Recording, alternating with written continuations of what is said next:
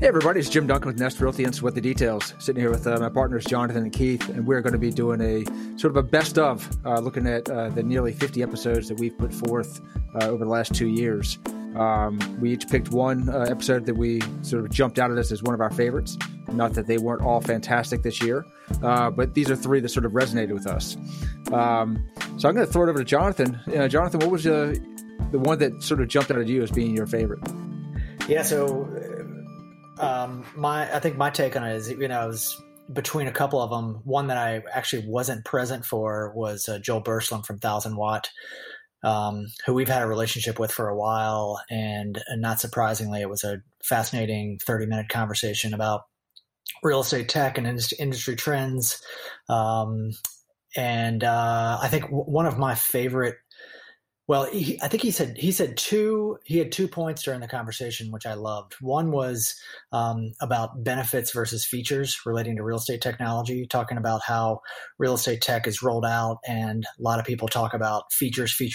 Hey, I've got this functionality, we've got this functionality, but many people typically don't talk about the benefits. What are the benefits of real estate tech? And so we can touch on that. But the other point that he talked about was something that we stress a lot at Nest. And, we're not always perfect with it, but talking about the concept of subtraction, of taking things away and making things more simple, and really how that adds value to anything, whether it's marketing or whether it's operations or whether it's tech, taking those two concepts. So I just, I think you guys did a phenomenal job with him, and he always brings great points to the table. So I enjoyed listening to that one on a long run. So anyways, I don't know, what do y'all, anything stand out from that conversation with y'all? Yeah. I mean, the interesting part was I always go back to the fact that, it's now been 12, 13 years since we started Nest, and one of the first books that you brought to the table, Jonathan, was different. And in that book was the discussion of why Google was so different when it came up with its homepage, right? That it was the Yahoo cluttered page of providing as many different feature sets and as many different value propositions as it could. And Google just said, we're going to do one thing right. And it subtracted everything else away. It gave you the clean screen that we know now. And I think, Joel's comment to the subtraction is exactly that. It's still focus on what you do, what you absolutely have to do. Do it so well that no one can compete with you, and don't try and clutter it up with all kinds of extraneous pieces. And I think, just looking at some of the successful tech, some of the programs and things that we've used over the years, many companies upon launch, I think were better technology platforms than they became over time. And some of them have been bought and sold as companies over the years, but just those that do one thing really, really well, that provide a huge benefit to agents or to brokers, they succeed in that manner. When they become something that's bigger, that adds too much to the plate, people stop wanting to use it. They stop seeing as much value to it. And, it's kind of a catch-22, right? You want to make your product better, but how do you do that without really kind of staying true to your core? Yeah, I mean, I was reviewing the notes from that one, and one of the things I thought he said that really jumped out was, when he said that if you give each of us a hammer and tell us to go build something, we'd each build something different.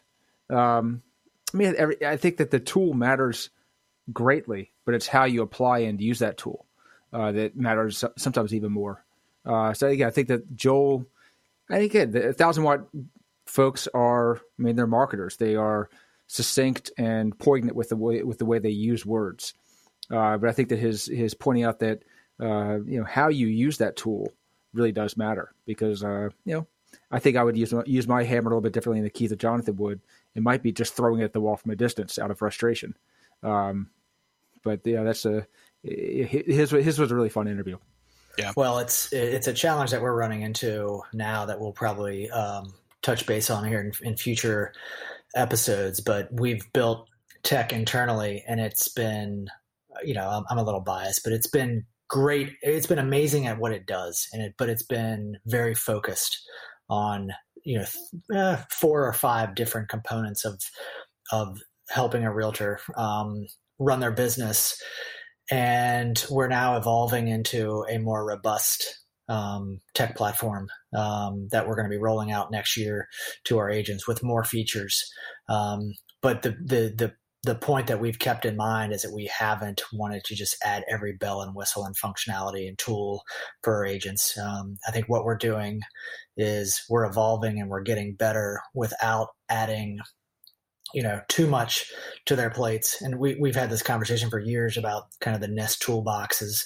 We want to build a toolbox that's robust enough for everybody, but we know not every agent is going to pick up every tool. Like I may use the saw and may not love the hammer, but Keith may love the hammer and not the saw. So what we're trying to do is build that toolbox for agents, so an agent can figuratively look in there and say, I'll take these 3 tools, or I'll take these 4 tools, and I don't that jackhammer scares me, so I'm just gonna kind of leave it. But it's a challenge. So anyway, I think that's probably why that episode resonated with me the most, as I've been thinking back on the episodes over the last year plus, is because right now we're in the moment of like looking at our functionality and tools, and specifically technology tools for our agents, and really looking at saying, hey, what are the benefits that we're bringing with tech, and why are we doing this, and how is this benefiting? But also not overloading them too much with everything, because we've used this example before, but the top producer CRMs of the world that just keep adding functionality and just keep layering on additional functionality, and then, as Keith alluded to, at a certain point in time, there's an inflection point, and an agent just kind of shuts the door and stops using it because it's too complicated. Well, I'm going to carry that a little bit differently with a different metaphor and throw it to Keith, which he'll see where I'm going with this. He's going to jump on it. But I remember I'm sort of thinking about the simplicity angle and the editing perspective, and the Lego buildings I would build when I was a kid. I'd always just add 1, 2, 3, 4 more Legos on top of that building, and eventually it would topple over. So I think it's a matter of, as we're applying these tools, it's editing the stuff we use also. And, maybe pulling off a few Lego here and there while you're adding 1 or 2. But right. Keith. Well, I'm actually thinking back, and I'll just tell a funny story. Jim gave me one of my favorite books of all time for Christmas a couple of years back, which was How to Build Some of the Most Beautiful Architectural Gems of the World in Legos, which was pretty cool. I don't know. I think what was interesting to me about the Joel conversation, Jonathan said they're marketers, right? And they are. That is, or maybe Jim, you're the one who said they're marketers at 1000 Watt, and they are. But the other piece is they really help you focus on the strategy of the company. It's not just what words can we do to make something sell better. It's how do we really look at product development. And yes, it's a marketing question. It is in the sense of how do we serve the market better? But a lot of what we talked about was not just how do you pitch this to agents? It's how do you design something that has more value? How do you really limit what you're doing to provide the greatest value of every move? And, you're right. I mean, if you put too many Legos on, it does topple over. You've got to have the strength of the foundation to be able to build things up. And I look at CRM packages that started so simply and became too complex for the general populace to use. I think about, we're big fans of the new digital ACHs that use the Plaid technology that Visa's launched. Earnest is one of the companies that we work with. And let me tell you, Earnest does one thing. They do it really well, but they do one thing. And it's easy to use. There's not a lot of barriers to converting a new agent over to that technology, but it does it really, really well. And I think that's kind of the epitome of what Joel was talking about, is how do you develop that perfect little tool that does exactly what it needs to do and nothing else. Here's a quick segment from our interview with Joel Berslin from 1000 Watt. Well, just to get back to your point about the one thing, a word that we have used a lot internally at 1000 Watt over the last 60 days, if not longer, honestly, but really has come into focus through a number of projects that we've worked on, is subtraction. I think that's a really key word for you and your listeners to really absorb.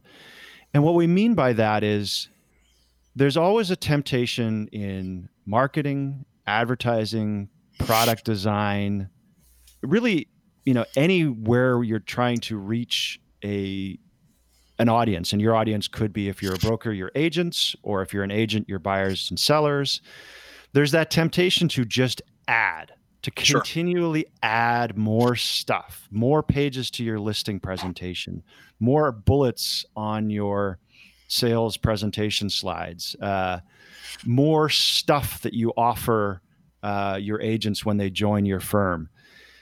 And the problem there is, as we all know, as you talk about it, Jim, like when you log into that dashboard, like as human beings, we are really poorly equipped to deal with lots of choices. Right. So that notion of subtraction, what can you do today in your world to take things off your plate, remove stuff? It's really hard. It's really easy to keep adding more stuff. It's a lot harder to like go through and actually say, what do we want to take out of this? Right. Sure. So like at Nest, you guys do some phenomenal work with the marketing, the Friends of Nest program, all the stuff that you offer. But like, what's one thing that you could take away from that maybe you don't need anymore? Well, maybe you've just done because it's always been done. So I think that's the challenge here in sort of late 2020, is what can you remove from your world to simplify it? Because I think we're all looking for simplicity. One of the other pieces is we kind of look back at the last year. Certainly the COVID pandemic has changed the way we look at business, and that kind of puts me thinking about one of my favorite episodes, which was Vanessa Bergmark from Red Oak Realty, who we had on probably 3-4 weeks into the COVID pandemic. We were all still locked down across the country, wondering when we would even start going back out and kind of getting things even beginning to open up the economy. And I loved that it wasn't the conversation didn't have anything that was earth shattering. What was amazing about it was that Vanessa kind of started with, it's been an exhausting 4 weeks to keep things going for my agents and for my clients. But the first thing she did was reached out to other broker owners all around the Oakland area and said, how are we going to address the needs that our clients have, and how are we going to keep business flowing? And I think Vanessa and that conversation just keeps resonating with me throughout this whole year of what type of leader is going to survive in 2020 and moving forward, and how quickly, we know 2021 is not going to be like this year, but we don't know why or how or what's going to be different yet. And I think the flexibility, the versatility that Vanessa demonstrated in that early COVID time it was great to be able to look back at. And I always love chatting with her, but I think that conversation in particular really resonated with me about what a great leader she is for her organization and how much we can all take away from that flexibility. Well, I think that one of the things that most impressed me about what she did was the speed with which she recognized the need to cooperate with others and to set competition to the side for the well, it's a really long moment now, but for the moment, say, we have a pandemic. We need to work together to make sure that we and our agents and our businesses survive and thrive and serve our clients.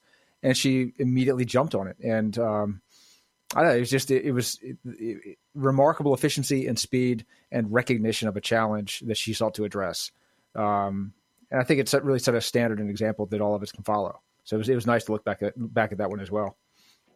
Right. And for me with that, the two words that stick out to that is nimble. Jim, just like you were saying, she just immediately recognized on a dime, like I've got to adjust, I've got to change. And she talked about how she was utilizing video even more and continued increased communication with her team, and a couple other things. But then the second was collaboration. She, we use this term all the time in our industry, cooperative brokerage. But in many cases, it's not the case, where brokerages, really are, especially over the past couple of years, we've heard a lot of stories about brokerages just going after and trying to recruit from specific brokerages. And I think you come across a point where we were in mid-March, and you reach a fork in the road, and you could say, hey, look, I'm going to use this as an opportunity to go out and recruit and grow my business, or I'm going to look at this as an opportunity to solidify relationships in the local area. And she took the second path, which, kudos to her. It probably, from our perspective, we're all sitting here nodding our heads. It was the right decision to do that. And she spearheaded the efforts of collaboration in the whole Bay Area to get brokers to start working together to figure out, hey, how are we going to navigate this? Because ultimately, our industry thrives off of the network effects of each other being there and being successful. And this is not a last man standing type of business. You need other brokerages and other agents to be able to thrive in the industry. So those are the two things, nimble and collaboration, that really loved about that conversation. Well, and I think the thing you just said, Jonathan, about cooperative brokerage, within the industry, we all learn that term from the first day you join a realtor association, that we are all competitors, but we all cooperate, right? But the reality is that tends to be a statement that we're talking about. We share commissions and we work together to try and help both of our clients achieve a goal, right? But where Vanessa took it was, we got to collaborate, we got to be cooperative in every state. And I think, again, I go back to the founding of Nest, and we started saying from the very early on, we wanted our agents involved in the realtor associations, because the more you knew people outside of the closing table and outside of showing and outside of listing, the better you were going to be able to function on a day-to-day basis on helping your clients get what they needed to from a purchase contract. And I think, what Vanessa did it was just demonstrative of that effort and what we've known, but we sometimes put aside and fail to act on when we don't have a quote need to do that. And she did a great job with it. Yeah. Good learning for all of us. Here's a quick segment from our interview with Vanessa Bergmark. We were going into shelter in place that first night. I was still working from home. My staff was already working from home. And I realized we're about to go into something brand new. And as soon as I heard we were sheltering in place, I'm like, we're going to have conflict and mayhem from all of these transactions that we're currently in. So we pulled all of our lists. We got all of our transactions out there, and we're like, all right, reach out to these agents, figure out what's going to need triage instantly. But then I thought, more so than that, we've got all these other brokerages that are in the exact same place. So I sent out an email and said, hey, we got this new dawn upon us. And I don't know about you, but I think that we're going to have a lot of conflict. And I think that there's going to be a lot of unknowns. And if we could just get together as a group and figure out a way to collaborate through this, we are going to bring down the fear and the angst, not only of our agents, but more importantly of our clientele. So if anyone's interested, let's just set up a meeting, and we'll do a Zoom meeting, and here's the login. You don't even need to RSVP. It's going to be Thursday. I'll see you there if you want to come. And they all showed up. I mean, and we were saying these were people that, we were, one of my agents, one of my dear agents who I loved, had just left 3 days before to go join one of these people's companies. But it wasn't about, a competition or, let's build relationships in case this thing falls apart so that we could create new. No, it had nothing to do with that. It had to do with, we are going to face this new thing, and we are in such better shape if we are not at war with each other and we are collaborating. There is not a single thing that does, worse collaborating, right? There's no example of that in the world where if you get together and you use your brains and your skill sets, I mean, you could look at Survivor, and that they knew very quickly to form alliances to get to the end. My favorite was one that, where are we? We're in December now of 2020. God help us all. I was looking back to one from mid-May, an economist we had, Issy Romom from MetroSite. He was an economist with Zillow and Trulia previously. But he was talking, this is 3 months into the pandemic, so we were all still sort of getting our feet underneath us. And at Keith's prompting, I started off saying, "Are we in a depression or a recession?" Thanks, Keith. I always see how far I can push economists to say that things are bad. He wouldn't say the D word. No, he wouldn't. But he did say that we were in a recession and projected forward a little bit. But we were talking about some of the aspects of our economy that are going to be most impacted, and he was dead on. He said that travel, colleges, and retail were going to be seriously affected. The stuff that would be unaffected would be basically the white collar office jobs and work that could use telecommunications. And I think that's been, that sort of led into, more a today conversation of, with so many people working at home, what impact is that going to have, not just on the built work environment, commercial office space, et cetera, but also in the respective downtowns that have been built up sort of around office, retail, commercial space, and what the other side of the pandemic is going to look like. So it was that was a big part of it. But the other piece of that conversation that really, stuck with me, I actually think about it with some frequency, in part because I need to. Every bad thing will bring some good stuff. We don't know yet what the good stuff is going to be out of this one. It's hard to think about when we're where we are. But he looked back to the mid 20th century out of that pandemic, and we got public water and sewer out of it. We got a better awareness of how disease was transferred. So our society was ultimately better off in some ways, substantially, because of that. So I think it's an important thing to. I'm certainly not going to lead to that in conversations about the pandemic of, hey, it's okay, we'll get something good out of this, but it's good to think that eventually we will have some advances that, as we've talked about several times, we're going to have advances that might have been on the low level, moving slowly before, and this pandemic has accelerated a lot of the stuff in not just society but our business practices as well.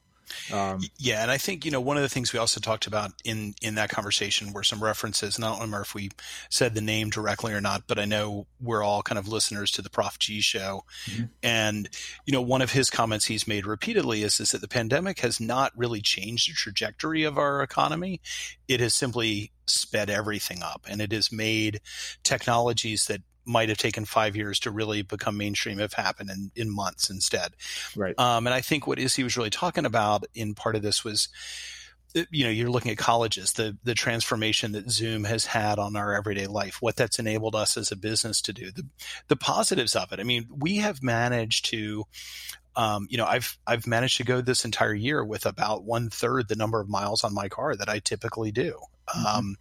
And that has meant more time at home. It's meant less commute time. It's meant, not that we have huge commute times in Charlottesville, but I mean, just even leaving the house and going to the office every day, converting that into home time, it's meant more flexibility. It's meant better, more quality time with family. But it's having a trade-off, right? It's harder to manage culture. I think we've found that to be the case. But at the same time, I think we're recognizing the things that really had value that maybe we were questioning it early on. Colleges have gone to an online environment.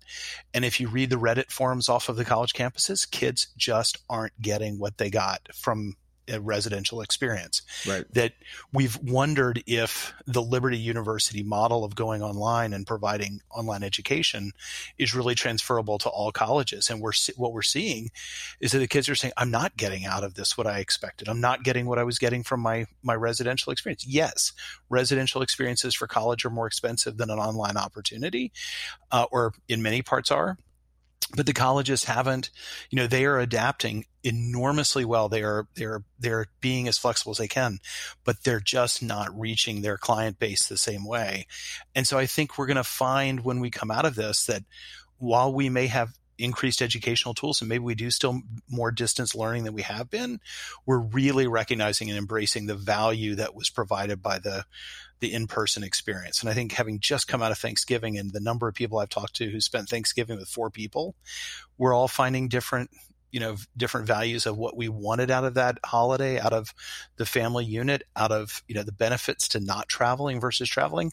But we also really miss what we questioned and what we hoped was going to be a strong part. And I think we're getting a greater realization of what that strength is and where it's coming from. Yeah.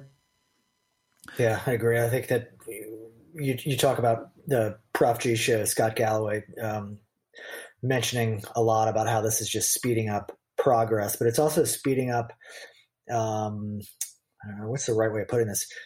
Speeding up things that we thought that might be good that we realize aren't. Yeah. They're not good. We thought maybe it's online quicker education. That's really yeah. Thank you for helping me with my vocabulary. So figuring out those things is just as valuable as figuring out the things that don't work is just as valuable, or maybe more valuable than figuring out the things that work. And I'm the same. Look, I've got two of my three kids are in person in school, and one of them is doing virtual, and the virtual school for middle school it's not working at all. And so I don't think it's working for high school. It's not working for high school. And I don't think it's working really for college either. Now, are there outliers? Have I talked to people who say, my kids love it, this is so much better? Sure, but that's probably 2%. Oh, yeah. I love it. My daughter's a junior in high school, which is a terrible way to spend your junior year. And her, hopefully they're not listening, but her 9:30. Trust me, they're not listening, Jim. Her 9:30. Her teachers. Her 9:30 class said, "I don't have enough to cover for the 90 minutes I'm supposed to be here, so we're just going to start every day at 10 o'clock," which has been phenomenal. It's that she has 4 classes, and they start their day at 10 o'clock every day. And if you read anything about how kids' brains operate, that later start is much better for the kids. We're going to have to shift, society around to get that later start if that's something we want to achieve. But it's a recognition of, letting these kids start at 9 or 10 o'clock instead of starting a day at 6:30 or 7 every day to get rolling. There's some advantages to that as well. But it's interesting, Jonathan, you said, talking about how things are, you do something, figure out it doesn't work, and you move on. Tying back to the Joel conversation, we are rapidly editing everything that we do. If a tool doesn't work, you're going to find out pretty quickly in this online environment if it doesn't get the traffic or the eyeballs pretty rapidly. And right. Okay, well, that didn't work. What's next? And this is the I've not lived or worked in Silicon Valley, so this is just me as a total outsider. But the whole trend in Silicon Valley over the past couple of years of fail fast. If you're going to fail fast. Just throw as much money into it as possible and don't drag it out. Just figure it out. That's what's happened, right? That's we at least in our family, we failed very fast in the spring with online school for our 3 kids. It was not an environment, and nobody's fault, but we realized this was not good for our family and didn't work. So that was a quick fail fast, and now we know. Yeah. So online education has been an experience, no doubt about it. It's way more substantive than real estate on online education, though. Less comical. But it's been a very different experience. Oh, come on. Miniature horses with little shoes are always great to see in our continuing classes. I always feel very educated. But I remember that picture. That's a story for a different day. Here's a quick segment from our interview with Issy Rumin. There might be more demand for office space in parts of the city that are more remote. We might see more need for offices that are closer to where people have moved to live. We might also see that at the other end, office space that is more of a, let's call it a trophy space, is. Let me start over as I collect my thoughts on this. I think we're going to see two things happening. The first is that certain types of office space are going to survive this in the sense that they send off some signal. They're what I think of as trophy spaces. Think about your Park Avenue, Manhattan address. Companies will continue renting out that space, using that as their office, having some notional staff work there in order to be able to keep that prestige and keep that association with those places. And I think as people's tolerance for commutes increases, it won't be as hard to get those spaces to continue to be used. The spaces that will suffer, on the other end, are those lower end office spaces that are borderline attractive even pre-pandemic, and just won't find the user base in this age of reduced need for office space. And those places are going to be the prime places that might be repurposed for residential use, and most likely that'll be probably denser residential use than you see around them. So it's interesting, is that, when we were speaking earlier, you said that your PhD was really because you love the city. That in some sense, I would imagine there's a fair amount of demographic work you've done that's related to the economics of the urban life.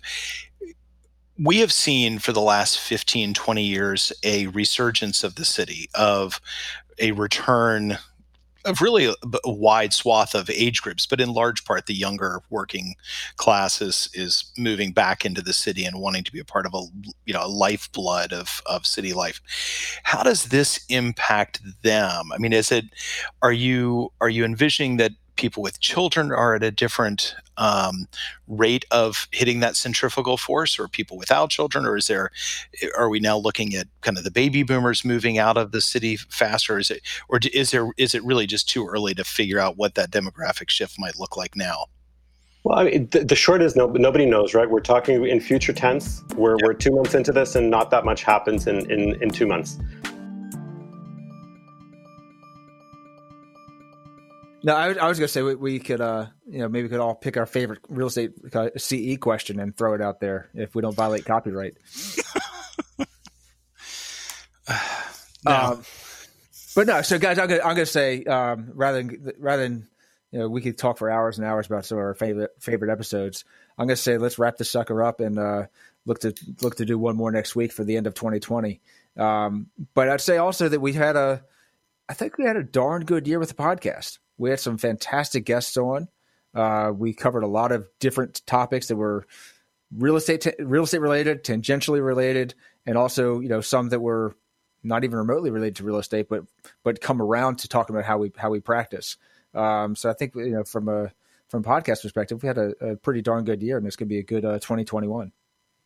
We even had Jonathan on from time to time. You did. I was about to say, I always bragged to my kids about how I had perfect attendance growing up in school almost every year. I got chicken pox in the 7th grade and I missed a couple days. I got sick once in the 10th grade, but other than that, I was pretty much at every day of school. Well, I did not have perfect attendance this year for Sweat the Details, so I'm sorry about that. But everyone you attended, you were here, so it was great. Thank you. I think it's telling though that his favorite podcast was one that he wasn't on. So I'm just gonna. That's true. Oh man! All right, so Jonathan, Keith, thank you for making the time on whatever today is. I know it's December. That's all that matters. And hopefully people enjoy the podcast, this one and the ones throughout the year, and tune in for some good stuff next year. Yep. Let us know what you need to hear and shoot us a note. We'd love to hear from you. Awesome. Thanks, guys. Thanks, guys.